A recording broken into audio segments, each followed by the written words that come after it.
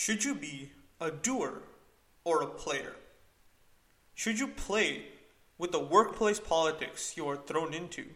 Or should you allow your productivity to hide or make up for this workplace politics?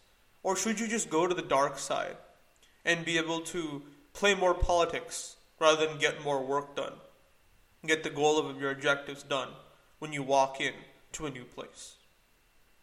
Hello, my name is Jagan, and I have a podcast called Stoic Spirituality, where I discuss concepts such as 33 Strategies of War, or Think Like a Monk, based on books that I've read, experiences I've had, or thoughts I've considered. Instead of going through a book like I usually do, this episode is going to be dedicated to a question where you balance between being a doer and a player. This was in part inspired by a TikTok I saw online. And I want to discuss the dynamics of being a doer or being a player, and where you should find a balance in between the two. So let's first define what a doer is and what a player is. So in the bare concepts, a doer is the person that gets the work done. Is the person who's productive and gets all the tasks necessary to be completed, finished. And the player is the one who plays politics, the one who does the gossiping, the one who does the making themselves look good, virtue signaling kind of thing that a lot of us don't like in our workplace. So a doer in this case doesn't deal with this frivolity of workplace politics.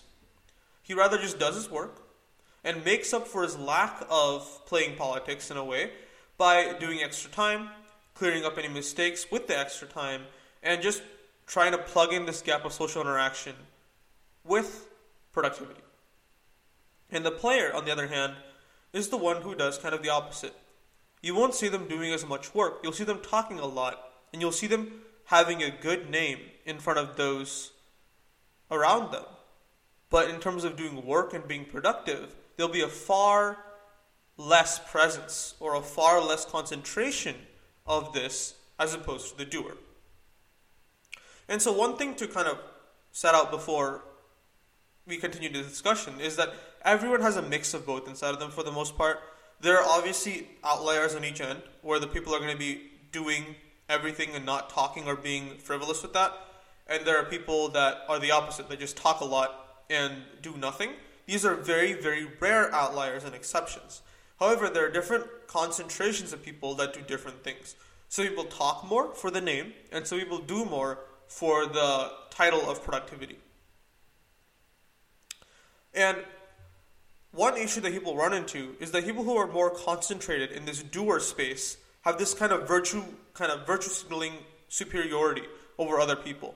They try to justify their work or their work ethic as something that is very inherent to who they are, and that everyone who doesn't do the same work ethic that they have without playing politics is someone who is manipulative, someone who is trying to get ahead without doing less work, someone who is not true or is fake in a way.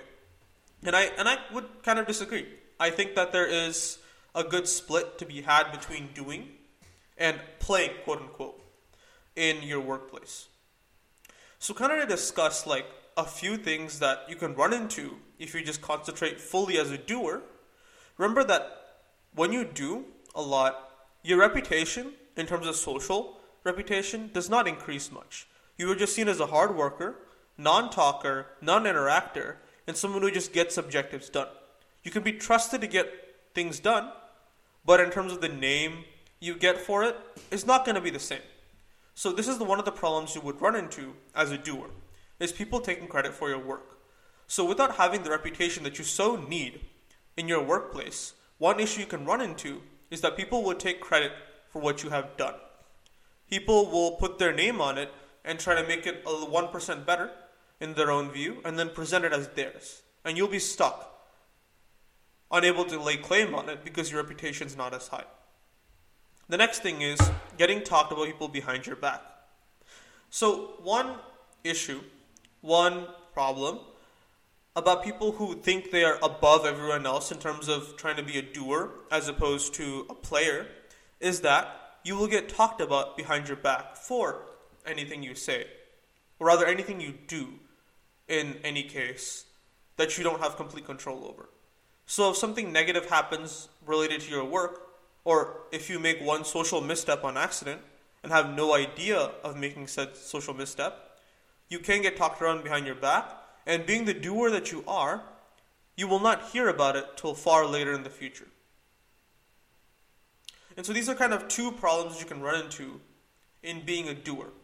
Inside of the next question is, if you can clearly see that there is some issue with only being a doer, and you kind of have this ideology that you shouldn't be a complete player, what kind of split do you need, or what should you do, and what are some examples of things you can do to kind of go to the dark side, quote unquote, of transitioning from a doer to a player? So, like I said before, a lot of people just try to be virtuous and try to identify themselves with this idea of being virtuous in whatever they want to do, but there's really no point to that. There is, it may feel good for a second, may make you feel good for some time, telling yourself that, oh, look at me, I'm here doing this thing so virtuously, and everyone out there is talking and socializing while I'm working really hard, and try to identify with that. But that's not going to help you in terms of getting to where you want to get to. So it's kind of necessary to almost play politics in your workplace.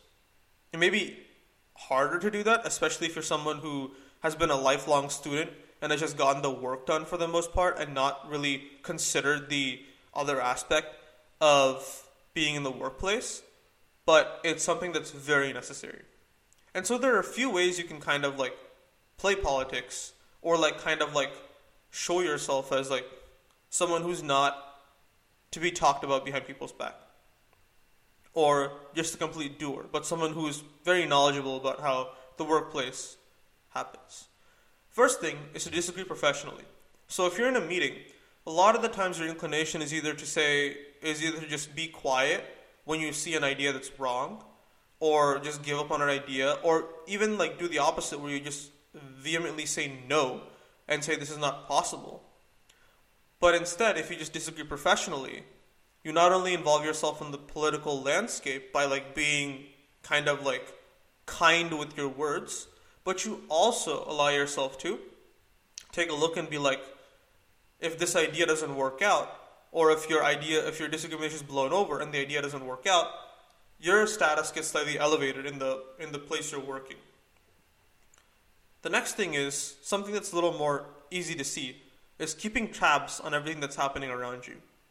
So one of the things that a doer likes to do is put on headphones, hunker down, and just work on whatever needs to be done, finishing up all the objectives, getting ahead, and gaining a name for himself based on the idea of productivity.